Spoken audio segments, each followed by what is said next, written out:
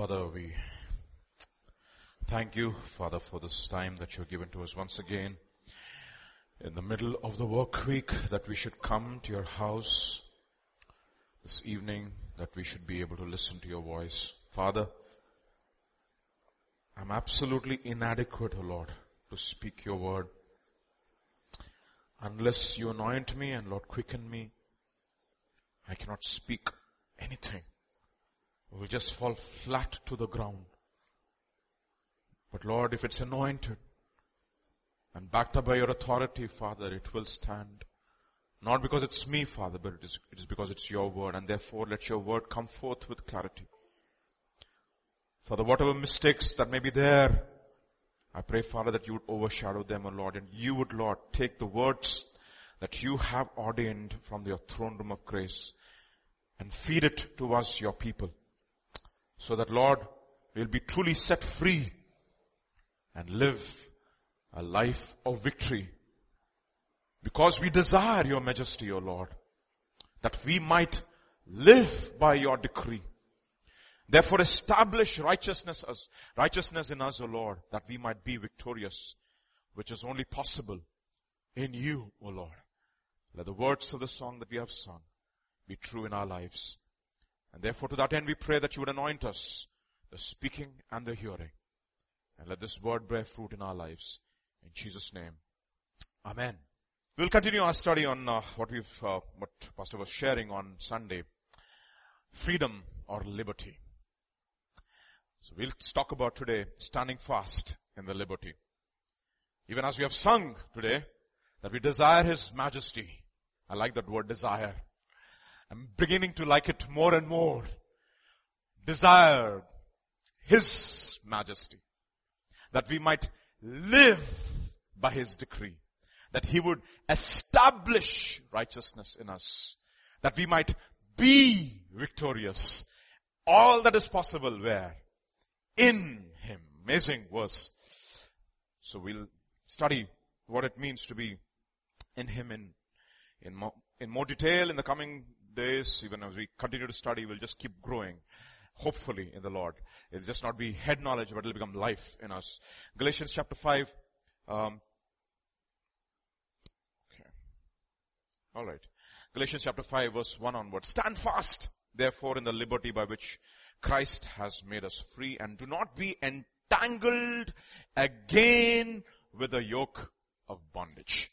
That was the verse for last Sunday. I hope you remember that. It's important that we refresh ourselves constantly, because the birds of the air will come and rob the word that is sown in our hearts unless we guard the word that is sown into our lives. Very important for us to understand that. Stand fast, therefore, in the liberty by which Christ has made us free. This made us free is a word. Verb. Liberty is a noun. Both of them actually are the same. They come from the same root word in Greek. To be made free and to stand fast in the liberty. The liberty is what is given to us, and we have been made free by Christ. And he says, do not be entangled again with a yoke of bondage. That's the call for everyone. Don't be in bondage to sin when you have been made free. You need to understand that this is what we are. Made free. That's the call of God right from the beginning. He told Cain, sin is crouching at the door. But his desire is for you. But you should master him. That's what he told Cain. And that's what he tells everybody. That's what he told the Pharisees in John's Gospel chapter 8 verse 30 onwards. This will be the primary text for today's message. Primary text being from this, we will launch into the central part of the message. John's Gospel chapter 8 verses 30 to 34. As he spoke these words, many believed in him. Okay. Many believed. A lot of people, when he spoke the words, when he saw the miracles, that's what it says in John's Gospel chapter 2, when so many believed in Jesus when they saw the miracles that he had done. Unlike most of us, but Jesus doesn't get excited with crowds. When many believe, he tells them, he wants to put them through a filter. He wants to filter out the dross. He wants to weed out the dead weed. So he tells them something else. Many believed. Did they believe? Yeah, they did. Apparently, that's what the text says. And verse 31, then Jesus said to those who believed in him, if you abide in my word, you are my disciples indeed. Other translations will say, you are truly my disciples. That means there could be false disciples too. If you abide in my word. So he's telling those people who are coming and believing in this. They've heard the gospel. They've heard the message. A lot of people hear the message from an anointed preacher. They say, wow, what words. What a message, brother. But they don't continue to abide in the word. They're only tickled in their ears, and they possibly are excited in their flesh for a little while because of the anointing on the preacher, but they're really not moved to become true disciples. He says, if you abide in my word, you are my disciples indeed, or truly my disciples, and you shall know the truth, and the truth shall make you free. The same verb again. You see that? The same verb. You shall be made free. Stand fast in the liberty in which Christ has made you free. The same verb. You shall know the truth, and the truth shall make you free. So how do you enjoy the liberty? If you know the truth. And how would you know the truth if you are a true disciple? How do you become a true disciple? If you abide in his word. You see the connection? And you want to enjoy true freedom, you need to be a disciple. Let's think about it, no? In our old, I want to be a chela. How do you become my chela? If I become your chela, in other words, if I become your disciple, that's a word in Hindi. If I become your chela, if I want to become your disciple, if I become your disciple, then I will be free. I mean, it sounds very ironical, right? How do I become your chela? In other words, be under somebody's submission and be free. He will tell you what to do. No, do this, do that, do this, do that, all the time. Are disciples really free? That's what he's telling. He says, abide in my word. You will become truly my disciples. You will know the truth if you become my disciples. In other words, Jesus will not reveal himself to anybody and everybody. No. No. And in fact, when the teaching became hard, many of his so-called disciples left him. And then he looked at the 12 people and he said, do you want to leave me as well? And then you know what Peter said? Where shall we go, Lord? You alone have the words of life. You have the words of life. In other words, he was telling God, Lord, we don't know about all this, but Lord, we know something. You speak the words of life. When you speak, there's something about you. There's authority, there is life. Where can we go? We want to abide in the teaching that you have given to us. And therefore, we know that Apostle Peter and of course the 11 apostles except Judas were free. They became free eventually, right? So then, and verse 33, the moment you say, when the moment Jesus asks somebody to become disciples, they have problem. Disciples means, it comes from the word discipline. Whenever the teaching becomes really hard, they will always have objections. And they are not any different from us. You'll see the next verse which says, then they answered, we are Abraham's descendants and have never been in bondage to anyone. How can you say you will be made free? In other words, I've been born in a democratic country. I'm free. I already got my independence. What are you talking about? Freedom. I have the right to choose. I've been made free. Or I'm Abraham's child. What are you talking about? I'm already a disciple. I've been a Christian from birth. I've been a Christian from birth. And you're never Christian from birth. So Isaac Puran said, Jesus didn't come to die for Christians, He came to die for sinners. Unless you accept the fact that you are a sinner, you will never become a true Christian. we all are descendants of Abraham. What are you talking about? And then Jesus tells the definition of freedom. Verse 34. Jesus answered them and said, most assuredly I say to you, verily, verily, in other translations will say verily, verily, I say unto you, whoever commits sin is a slave to sin. You understand this? He says, whoever commits sin is a slave to sin. Boy, it's a deep words, a lot of meaning. In other words, he's saying, you are not a sinner because you commit sins. You sin because you are a sinner. You commit sins because there is something inside of you which is causing you to sin, you see. You are a slave to sin. In other words, that is something which is empowering your sins. You see. Whoever commits sin is a slave to sin. And this particular language is, by the way, is not new to the New Covenant. It's there everywhere. Romans chapter 7 verse 8. But sin, taking opportunity by the commandment, produced in me all manner of evil desire, for apart from the law sin was dead. Why? Jesus answered, most assuredly I say to you, whoever commits sin is a slave to sin. Look at this. But sin,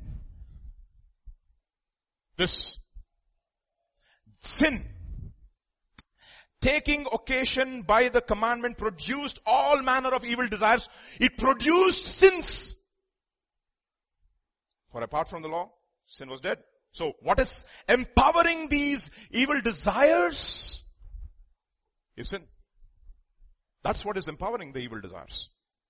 And therefore Jesus is saying, as long as you are a slave to sin, you will always keep committing sins. You are never really free. You're never really free. The question today we need to ask ourselves, who's my master? Is it God or is it sin?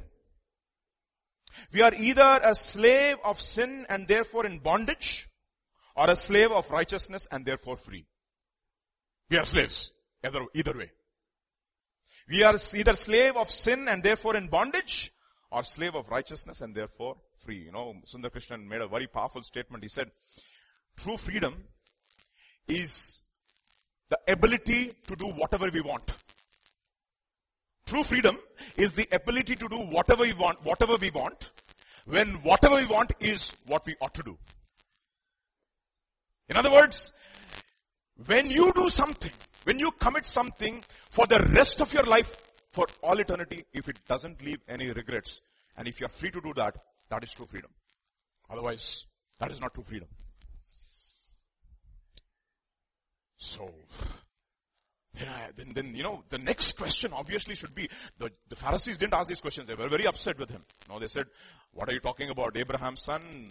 And Jesus goes on to say that particular chapter in John's Gospel is a remarkable chapter. It starts off with the woman caught in adultery. Right? They want to do what to her? Stone her. You know how it ends? They want to stone Jesus. Chapter 8 starts with the motive to stone the woman caught in the adultery, in the act of adultery. Chapter 8 ends with a motive to stone Jesus. It's a remarkable passage, you know what we call as the gloves are off. It's like dishum with fists now. You know what he's saying? He's saying, we are Abraham's son. We are not born of fornication. Jesus says something to them, and they said, even more angry, you have a devil. Are you not a Samaritan? You're not even 30 years old, you're not even 50 years old. You have seen Abraham. Before Abraham was, I am, and finished. After that, they want to stone him with stones. Amazing. You know, when people are, especially religious people, they're so upset, they're so angry. Justification by faith alone apart from the works of the law. Oh my goodness, it drives the entire Muslim world crazy. They say Apostle Paul is a a fake. He is a deceiver. He is the one who corrupted Christianity and the Bible. We are either a slave to sin and therefore in bondage, or a slave of righteousness and therefore free. In other words, my master is either who? Sin or God. That's the point, you see. My master is either sin or God. We'll come back to that later. So if I were in those people's position, I hope I would ask this question, Lord, how do I get free, Lord? Please, Lord, how do I get free? Please tell me the solution to get free. And Jesus will not always, He will always give us solutions, right? The next verse, John's Gospel chapter 8 verse 35 onwards. What does he say? A slave does not abide in the house for, what is that? A slave does not abide in the house forever, but a son abides in the house forever. And to dwell in God's house was the cry of every psalmist. Surely goodness and mercy shall follow me all the days of my life, and I will dwell in the house of the Lord forever. This is my desire, that I should dwell in the house of the Lord, Psalm 27, and to behold the beauty of my God. That is the desire. Those that be planted in the house of the Lord shall flourish in the courts of our God, Psalm 91. The desire of every psalmist. You want to dwell in the house of the Lord forever? Forever, meaning it's not just for this time when you are dwelling in the house of the Lord, at least ostensibly, but I want to dwell in the house of the Lord for all eternity. Then goodness and mercy should follow. It's actually chesed in Hebrew. I want to live in the house of the Lord forever. So, he says, a slave does not abide in the house, but a son abides. You see that? Then what should you say? Lord, I'm a slave, make me a son. That's your automatic question, right? Lord, I want to be a son. So he says, yeah, absolutely. Therefore, if the son, who is that son? Jesus Christ. If the Son makes you free, you shall be free indeed. Oh boy, this is new covenant. You see what a beautiful promise God is giving. Jesus is giving us, giving the Pharisees at that age, and they were so angry. So angry. Even today, when you talk to religious people, they get so upset, so angry. So angry, especially religious people.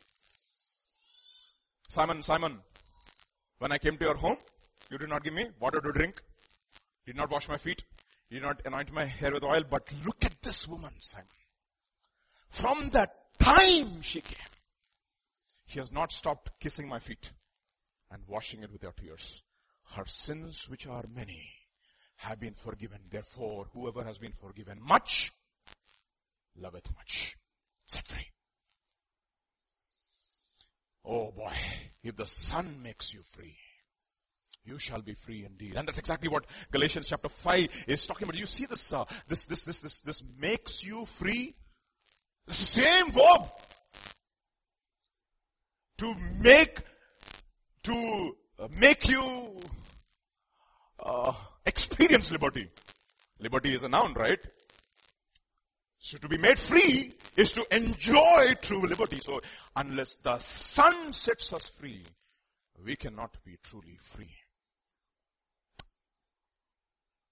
So in other words, let me look at the negative side.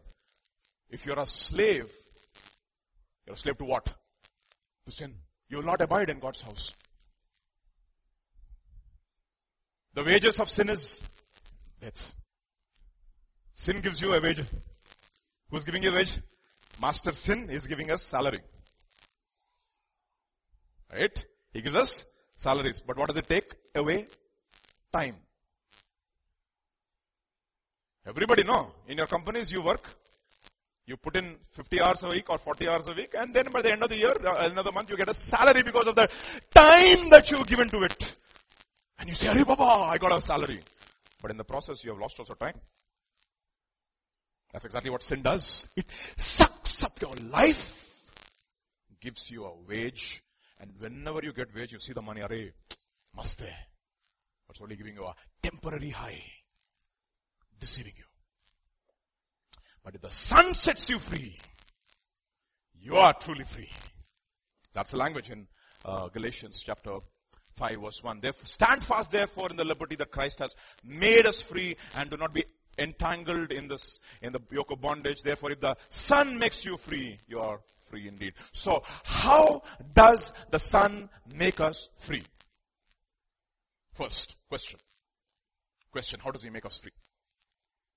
First, and I hope all of us have experienced at least this side of it.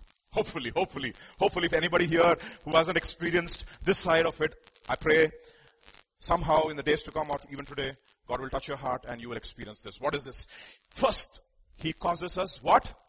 New birth. As many as have received Him, He gave them the authority or the power to become what? The children of God. As many as have believed in His name. He causes us new birth. He causes us what? New birth. Look at what it says. Galatians chapter 4 verse 4 to 7. But when the fullness of time had come, God sent forth His Son, born of a woman, born under law, to redeem those who were under the law, that we might receive what? The adoption as sons. He came born of a woman, born under the law, so that we might receive the adoption as sons. How did we receive? Cursed is a man who does not obey every part of the law, and cursed is a man who hangs on a tree. He became curse for us, so that the blessing of Abraham can be given to us, that we can be called the children of Abraham. Sons, adoption as sons. Goes on to say, and because you are sons, what does he do? God sent forth the Spirit of His Son. I love this verse, my God. You need to understand, no? And because, what is that? Because it's a condition, it's an argument, no? You need to understand, the Bible is full of arguments. For, therefore. He's a God who's arguing with his people. I love that about the Bible. I really love that. You discover it for yourself. For there is therefore no more condemnation for those who are in Christ Jesus. For the law of the Spirit of life in Christ Jesus has set you free from the law of sin and death. For what man could not do, God has done by sending His Son in the likeness of sinful flesh, and for sin condemned sin in the flesh, so that, you see, so that the righteousness of God can be fulfilled in us, who do not walk according to the flesh, but according to the Spirit.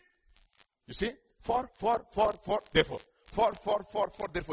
Bible is full of arguments. That's the reason why He says in Isaiah, come let us know. What? Reason together. We'll reason, Baba. I don't have any problem. I understand.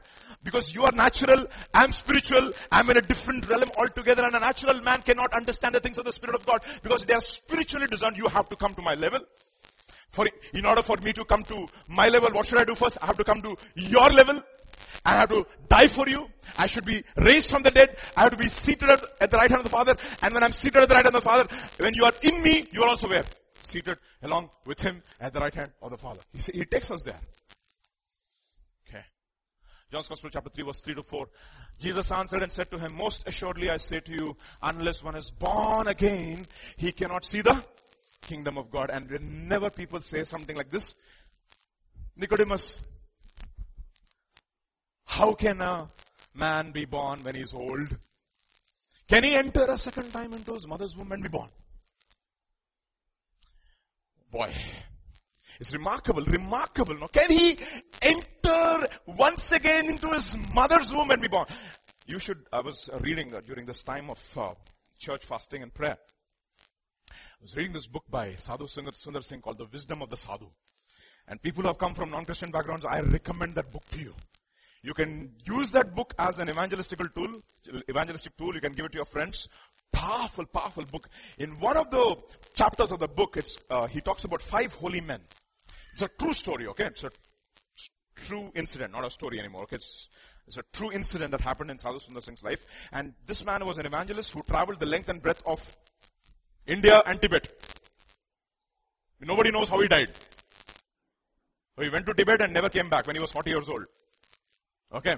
Nobody knows how he died. Okay, fine. So, He actually traveled the length and breadth of the country, and he talks about how he encountered all these sadhus who are really searching for truth. So he finds one of the sadhu who is doing penance. His penance is to hang himself upside down from a tree. So every day for about 6 to 7 hours, he hangs himself upside down and does penance. And sadhu comes and asks him, what is this strange act? Why are you standing upside down? And look at what he says. This is a book from Wisdom of the Sadhu. This is how the sadhu replies. Very, very interesting reply. People are greatly amazed to see me hanging head down from a tree. But remember, the Creator sets every child head down in the mother's womb. This is my method to serve God and do penance.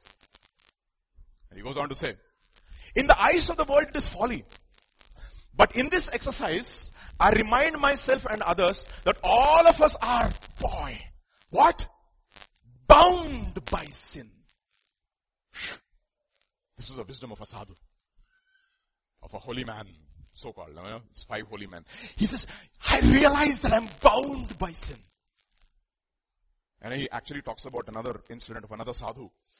He's doing Maun Vrat for 6 years. He doesn't want to speak anything. Maun Vrat for 6 years. So after his penance is over, sadhu comes and says, Arey, what is this Maun Vrat for 6 years? And by the time, after 6 years old, he's still not opening his mouth. Has not God given us a tongue to worship Him? You know what that other sadhu says? I know, you're right. God has given us a tongue to worship Him, but my heart is so evil, but I'm so scared whatever comes out of my mouth, I know it is not good. It is definitely evil. Those people had it. They understood the depravity of their own heart. And this guy says, we are all bound by sin and lead lives that are in God's eyes upside down. So I seek to turn myself upside down again and again until in the end I stand upright in the sight of the God. Again and again, I want to hang myself upside down so that one day I will stand upright in the sight of God. He wants to be born again and again and again. If not this birth, next birth, next birth, next birth. But the problem is, it doesn't matter how many births you have unless you have new birth from above. You cannot even see the kingdom of God. That is how you become a son. And who causes this? Can you do it by yourself? No way. No way. No way. Romans chapter 3 verse 20.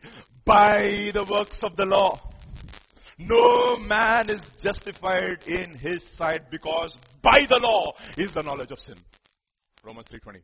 Romans 3:28. We maintain that a man is justified by faith. Martin Luther added the word alone. It's not there in the original, but he understood that.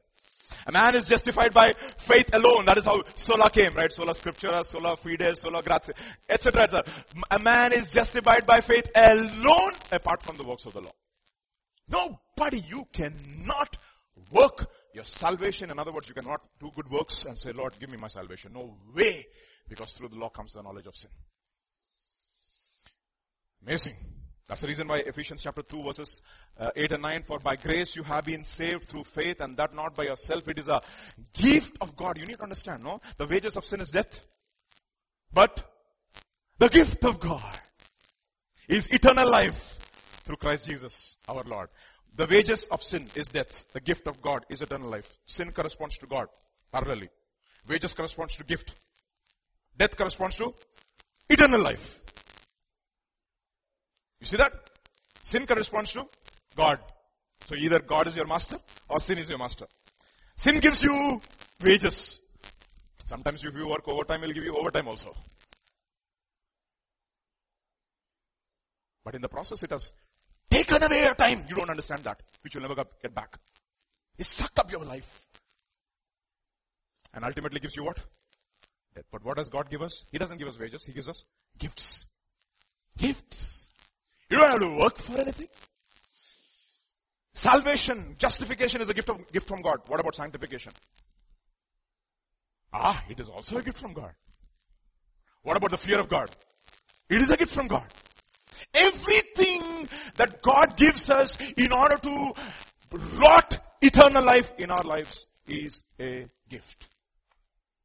So he gives, it's a gift of God, not of works, lest anyone should boast. In other words, you can never, nobody can come through the Father. John's Gospel chapter 6 verse 44. No one can come to me unless the Father who sent me draws him. You thought you came by yourself to Grace Tabernacle Church? Just do your track record, no? How you came to GTC. How did I end up in this place? Somebody said. You know, I remember one of my mentors when I was in college. I called him and I said, he was very close friend of mine. I said, Anna, I'm so thankful to you, Anna, that because of your mentorship, I'm here today. You know what he said, Vijay? Christian life is like a long chain.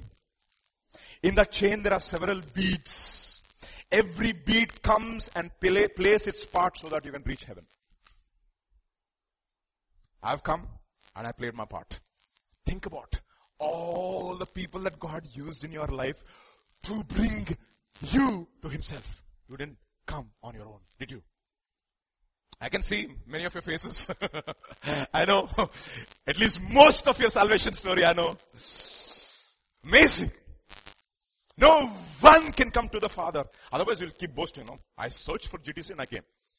No way. In fact, when the first time my friend called me, I said, Baba, I don't even want to come to your church.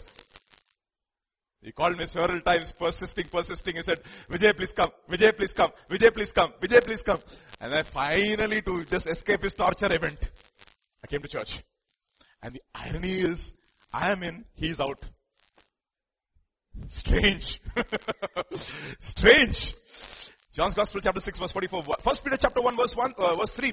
Blessed be the God and the Father of our Lord Jesus Christ, who according to his abundant mercy hath begotten us again. In other translations it will say, he has caused us to be born again. You never caused your birth, did you? No way. No, none of us caused our birth.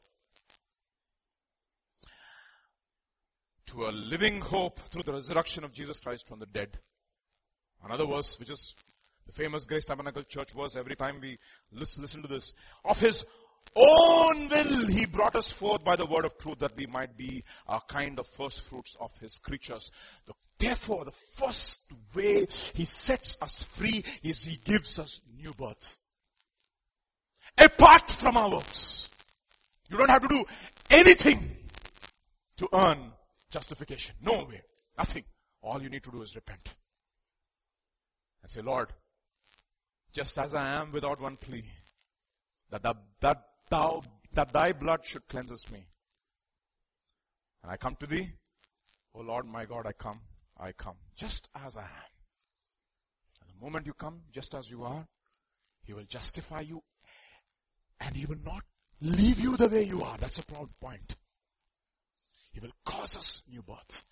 The question therefore is, do you know any among your immediate family who have not got new birth? Do you realize their eternal destination?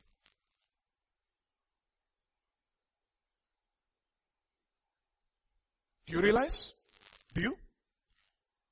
In these 40 days, will you ask God to give you a burden in your heart that you will pray for your unsaved loved ones from all of your heart?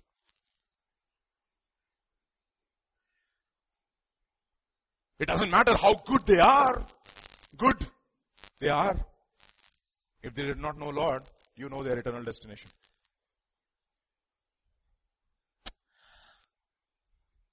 Any among you? I don't know. Small children.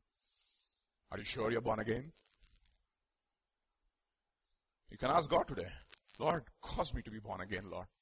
I just come to you. Give me new birth. He'll give it. As many as received him. He gave them the power to become the children of God. Those who are not born because of the will of man or because of the will of flesh, but of God. That's the first thing he does. He causes us new birth. And all of us have been given new birth. So how do we know that we have new birth? He says in 1 Peter chapter 2, he says, as newborn babies, what should you do? Desire the sincere milk of the word of God so that you can grow up in your salvation. First thing, He gives us new birth.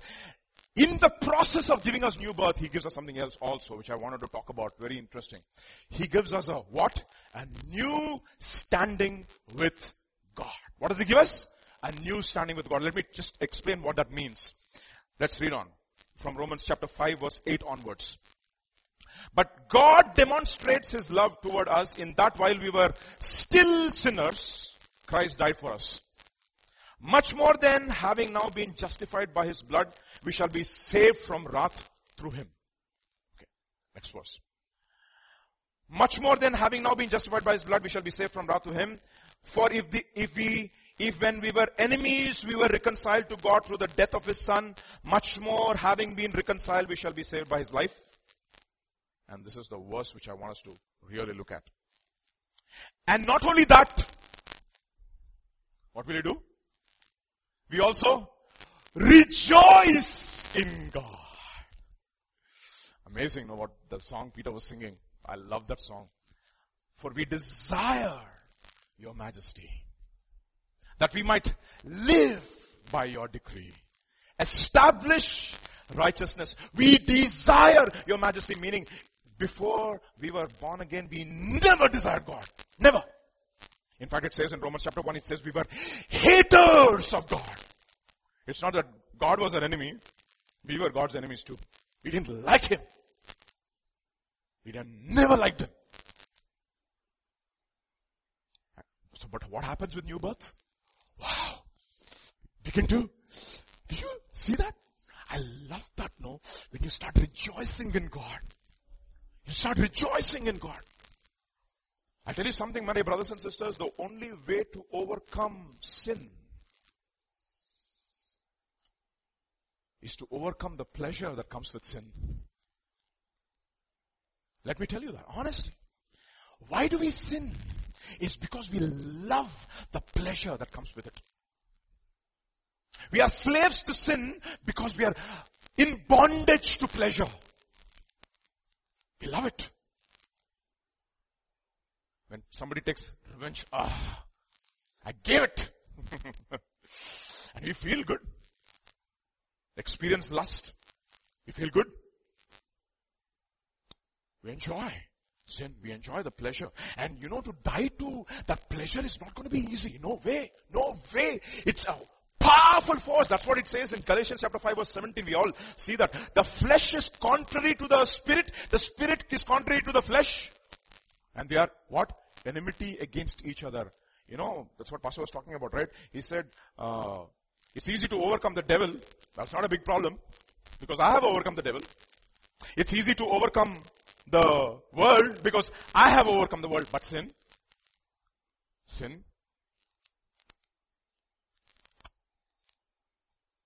Romans chapter 8 will say, the carnal mind is enmity. Can you imagine? A fellow, he doesn't like God. He's an enemy of God. The carnal mind is enmity against God and does not submit to the law of God. Indeed, it cannot. And therefore, whoever is in the flesh cannot please God. He cannot. Impossible. He cannot please God.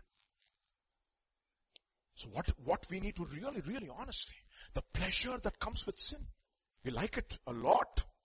That is the reason why when we fast, our tummy cries and we know how much we are slaves to food. And I'm telling you honestly, by the time let's say, I fast 2 meals a day. Just I have to say this because it's a corporate fast. It's not a secret fast. 2 meals a day. And by the time I want to come back in the night, yesterday I came back and I was expecting the food to be there. Okay. I opened the dish and said, how come the food is so less? And I'm telling you, honestly, I was so angry and upset. And then I went into the kitchen and I said, boy, I'm fasting. How come I'm thinking about food? You see that? Even when you're fasting, it's deceptive. The stomach is craving for something. And what do? We say, Baba, I would have put to death to the deeds. And that is the reason why he says, I say with tears, There are so many who walk contrary, who are the enemies of the cross of Christ. Who God is their belly, who's God. And we don't have to point fingers at somebody else. We have to point fingers at our own self when we know the power of hunger and food. Amazing. And we love it. And we want at least that one meal. I want it to be tasty. Amazing. How much we enjoy the flesh. We placate it. Put to death the deeds of the body. Thodi der ke liye rehne dena, please. Why do you want to be so radical?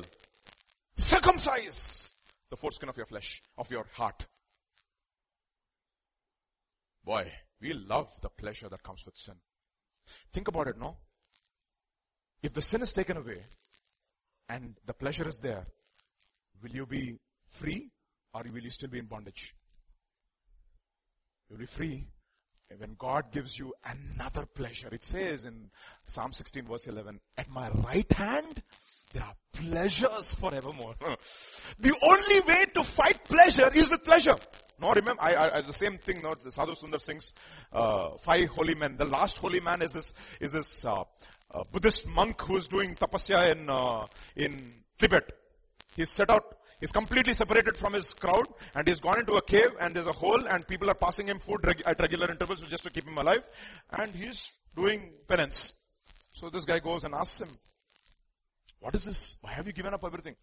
I want to kill all my desire. And he says, how ironic. He's not killing all desire. The desire to killing all desire itself a desire. How can you kill desire? How can you? God has given us those desires. You see, delight yourself in the Lord and He will give you the desires of your heart. In other words, desire me and you don't have to come to me and drink and drink. And he who comes to me and drinks from the water that I give will never thirst again. Will never. That is true joy. That's what C.S. Lewis says. He says, you know what? In his book, Surprised by Joy, he says, you know what? When I enjoy God, what does He do? He gives me contentment and He gives me dissatisfaction at the same time. How does He do that? He gives me contentment to this level. He gives me a capacity and He makes me content to that level. And after a while, He increases my capacity. I say, Lord, I want you more. That's what Psalmist says. Whom I have in heaven, but you, Lord, there is nothing else I desire apart from you. As the deer panteth for the water, so my soul pants for you, O Lord. Desire God. Desire God. It's amazing, you know. If you, Philippians chapter 3 verse 3, read it carefully. I don't have it here, but I have it in my mind. I'll read it for you from my mind, okay? We are the, what? Circumcision. Who worship God in the Spirit. And you will say? And rejoice in God and who have no confidence in the flesh. You see, I used to memorize it this way. We are the circumcision who worship God in the Spirit and who have no confidence in the flesh. And some people say, how boring. Let us add something else. We are the circumcision who worship God in the Spirit, rejoice in Christ, and then we have no confidence in the flesh. First thing, He gives us new births. Second thing, He gives us a new standing with God. In other words, we begin to desire Him more. Third, He gives us the ability to become who we are. 2 Corinthians chapter 5 verse 17.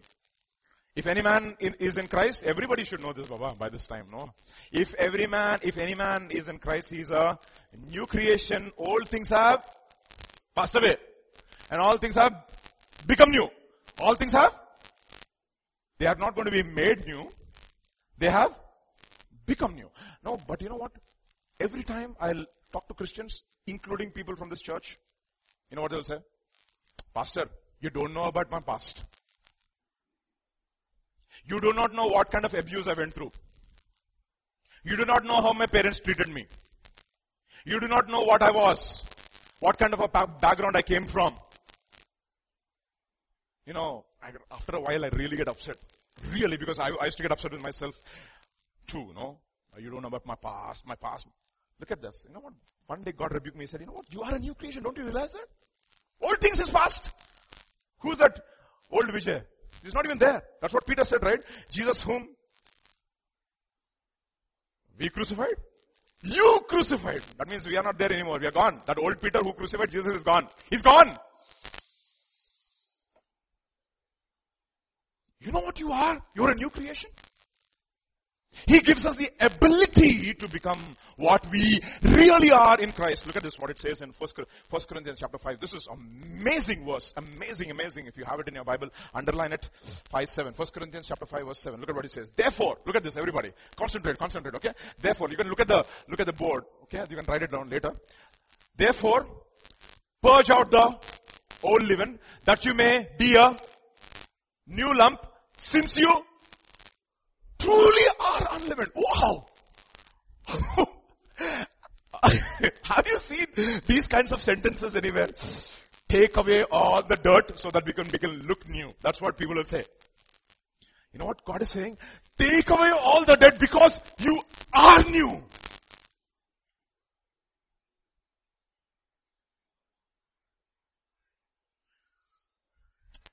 He comes and says, you are new. This is not new to the Bible, by the way. This kind of a declaration is not new to the Bible. Look at what it says in Judges chapter 6 verse 11. Now the angel of the Lord came and sat under the terebinth tree, which was in Ophrah, which belonged to Joash the Abiezrite, while his son Gideon threshed wheat in the winepress. What is he doing? In the winepress where you're supposed to get wine, he's threshing the wheat in order to hide it from the Midianites. And then comes the declaration. I love this declaration. And the angel of the Lord appeared to him and said to him, the Lord is with you, you mighty man of valor. The angel came. The Lord is with you, you mighty man of valor. Who? Me? The Lord is with you. Gideon said, immediately he has an objection. Oh my Lord, if the Lord is with us, why then has all this happened to us? And where are all his miracles which our fathers told us about, saying, did not the Lord bring us up from the land of Egypt? But now the Lord has forsaken us and delivered us into the hands of the Midianites. Okay, this is a very interesting question, by the way. He says, Lord, if you're really with us, if I'm really a mighty man of valor, how am I so defeated? Did you ever ask that question to yourself?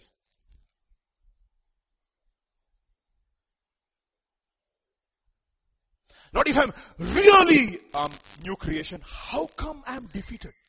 By lust, by anger, by pornography, by covetousness, by greed. How come? How come? Did you ever ask? Did you ever ask that question? We don't ask those questions because we don't like the answer.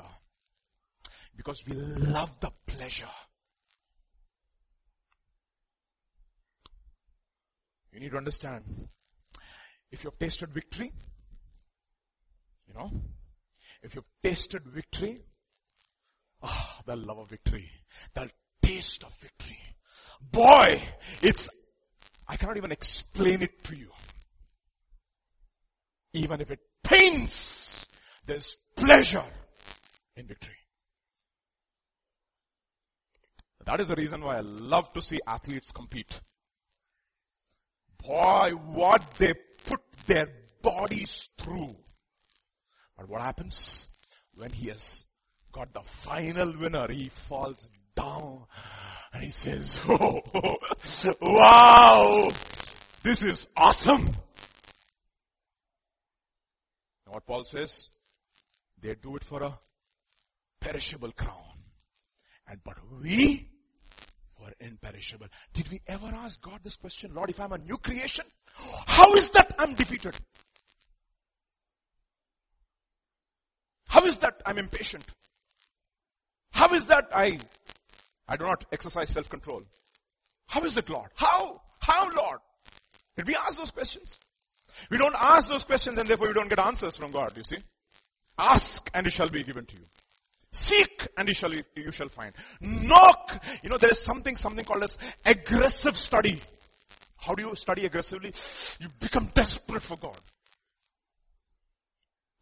You're not interested in so-called devotions anymore.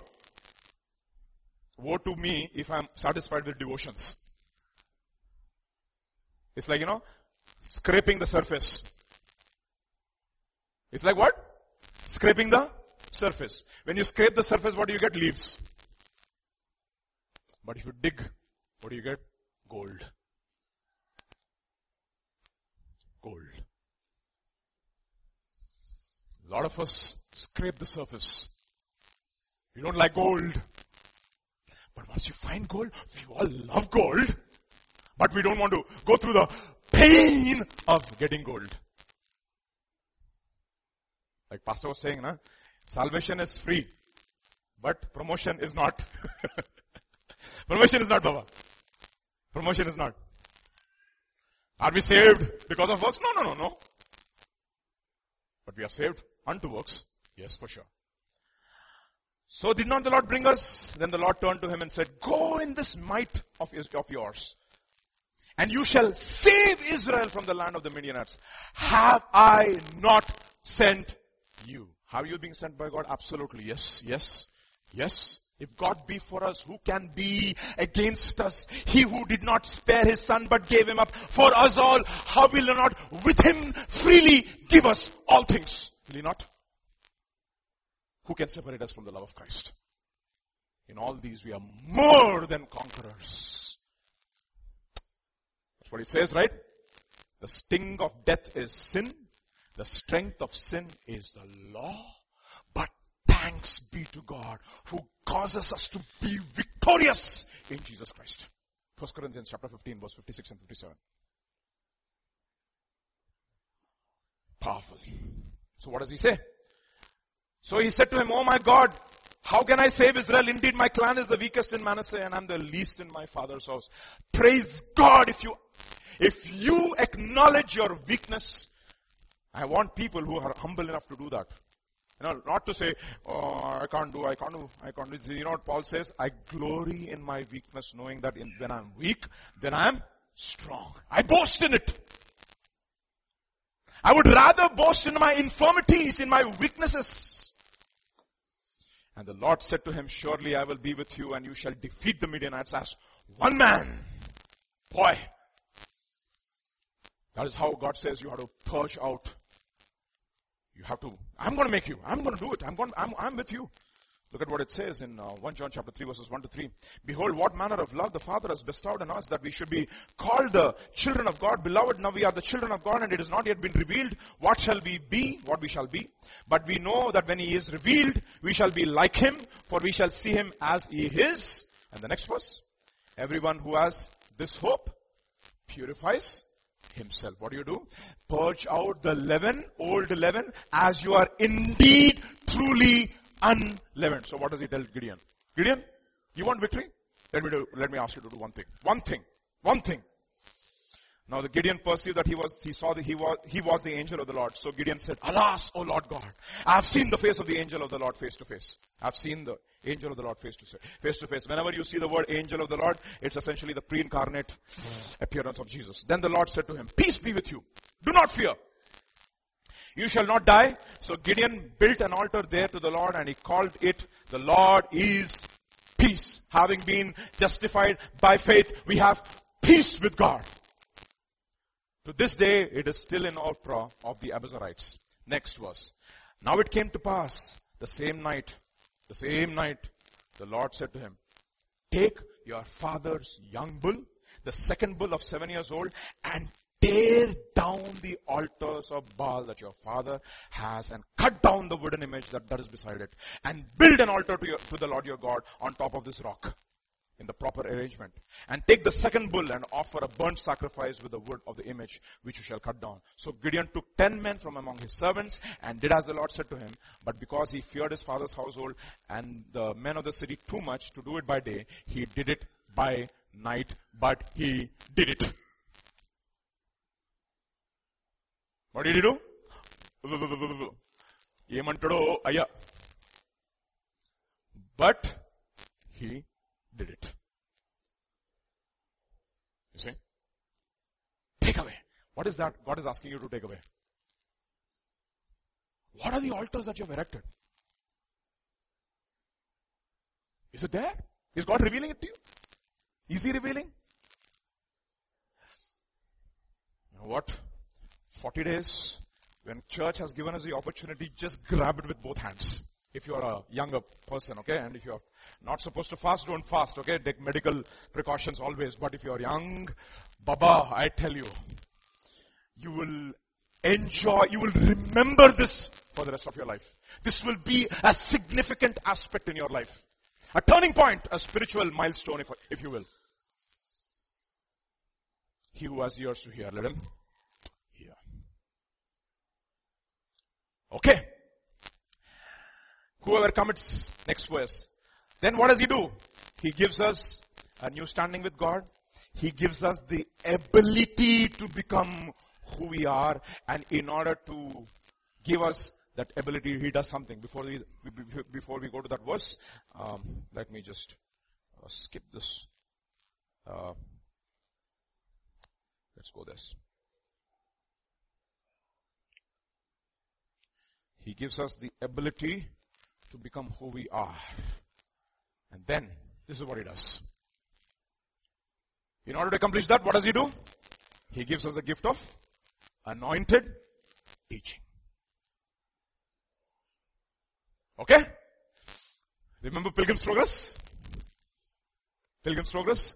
The first image that the interpreter shows Pilgrim is this man who's got a very serious face. World behind him, crown on his head, the Bible in his hand, close to his heart. And interpreter looks at his face and he says, you know what? Look at this picture very carefully, Pilgrim. He's still not Christian yet because the burden is on his shoulder. He says, look at this picture very carefully. So Pilgrim looks at the picture and he says, who is this man? He says, look at the world behind him. Do you see that? He said, yeah, I see the world behind him. Do you see the crown on his head? He said, yeah, I see the crown on his head. He says, that is the anointing of the Holy Spirit. Do you see the Bible in his hand? Close to his heart. He has the word of God written close to his heart and on his lips. And his eyes are towards his heaven and towards the heaven. And do you see his face? He says, yeah. How does he look? Very serious. You know what he says? Remember these people in your life. Pilgrim, remember these people in your life. These are the people who cause new birth. These are the people who have the ability to father children. Paul says you have 10,000 teachers, very few fathers. In Christ Jesus, I have begotten you. Follow him. Christian says, okay. You know what it tells me? The face is always serious. We need to understand something, no? There is place for humor. But most men of God are serious people. They're not good company.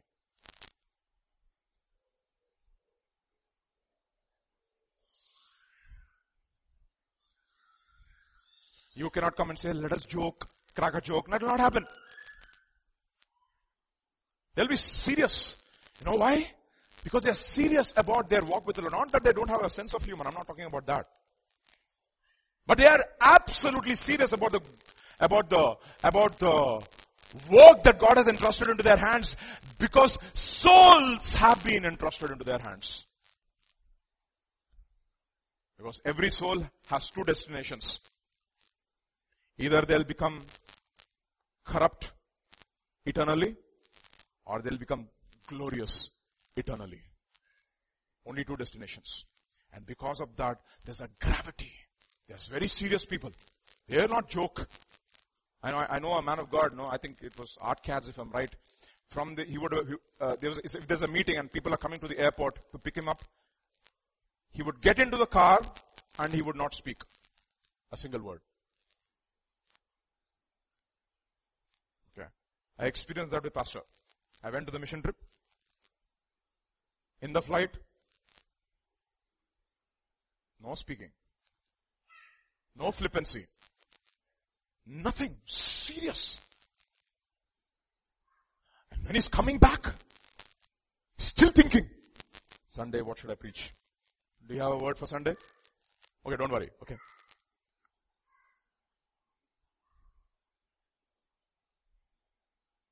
Serious. Can you just not relax for a minute, please? Come on, no. No. Serious people. And if you have such gifts in the body of Christ, blessed are you. Why did I say that? I'll tell you why in a short while.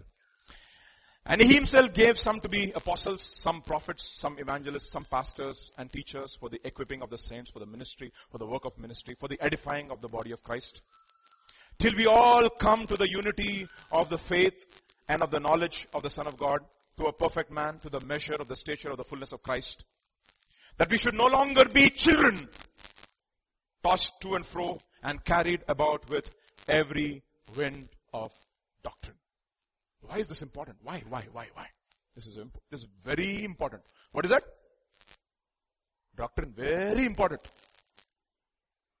Look at what it says in Romans chapter 6, and this is the last verse for the day, and we'll stop. 6 verses 15 to 18, not 15 to 14, sorry. It's 15 to 18. What then shall we say? What then? Shall we sin because we are not under law but under grace? Certainly not. Or in other words, like Pastor was talking about, does being under grace make us lawless? Don't even think about it. Look at what it says. Next verse. Do you not know that to whom you present yourselves slaves to obey, you are that one slaves? And I like the KJV here, okay? KJV is very graphic. He says, don't you know that whom you yield yourselves servants to obey, his servants you are. What does he say? His servants, whether of sin.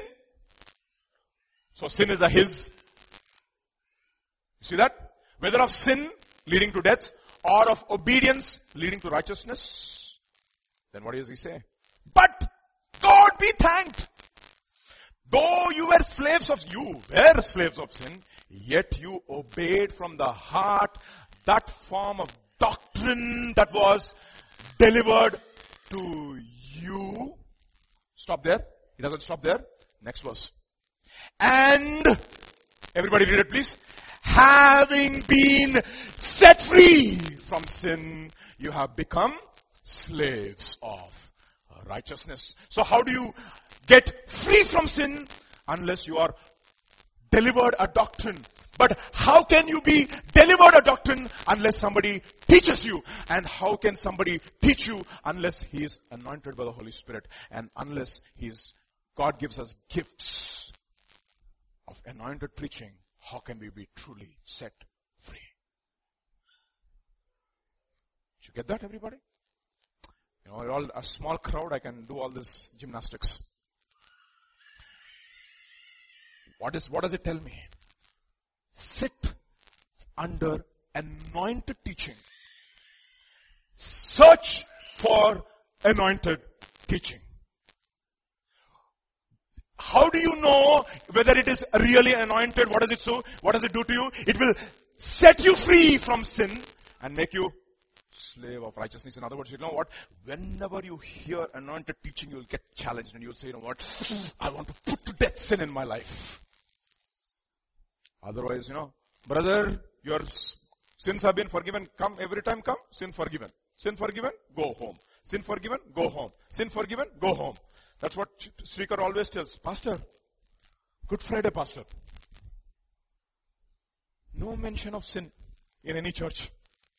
No mention of repentance in any church. No mention of being set free from sin in any church. So what does he do? He gives us the gift of anointed teaching. Sit under a teaching. Search for that teaching. And if you search, you will find him. If you seek him with all of your heart. The question is, you need to ask like Gideon, Lord, if I am truly a mighty man of valor, how come I am defeated with sin? Do you ask those questions to yourself? Question is, do you know your sin? Do you know it? What your sin is? You know what David says in Psalm 18 verse 23? He says, I kept myself from my iniquity. He exactly knows what his iniquity is. And he keeps himself from his iniquity. So do you know your stronghold? Has the Holy Spirit revealed it to you? Has it? And it will. It will. It will show you what you're really slave to, if you're a slave of righteousness or if you're a slave of sin. Stop here. We'll continue. Next week, let's pray. Father, I pray, Father, that you would birth new desires in each one of us. The desire to search you. Unless you birth it, we will not even desire you, Lord. That is what it says, Lord, in Romans chapter 5. And not only so, we joy in God, not in ourselves, but through the Lord Jesus Christ, by whom we have received the reconciliation and the atonement. I pray, Father, that each one of us, we will truly experience you and we will begin to enjoy you. Father, through these 40 days, Lord, the words that man shall not live by bread alone, but by every word that proceeds from the mouth of God, it will become true in our lives. Your son, when he experienced this 40 days of fast, he went to a much bigger fast than we are going through as a church. But I pray, Father, by the end of these 40 days, we will have truly experienced that we will not just live by bread alone, that we will not labor for the meat that perishes, but we will labor for the food that gives us eternal life. And you alone have the words of life. Grant us grace. To that end we pray. Once again we commit Pastor James into your hands. Through these days of this ministry trip, that you would bless him. Every place the sole of his feet would tread upon, you would give him that land. Not by might, not by power, but by my spirit, says the Lord. We thank you, we praise you. In Jesus' name, amen.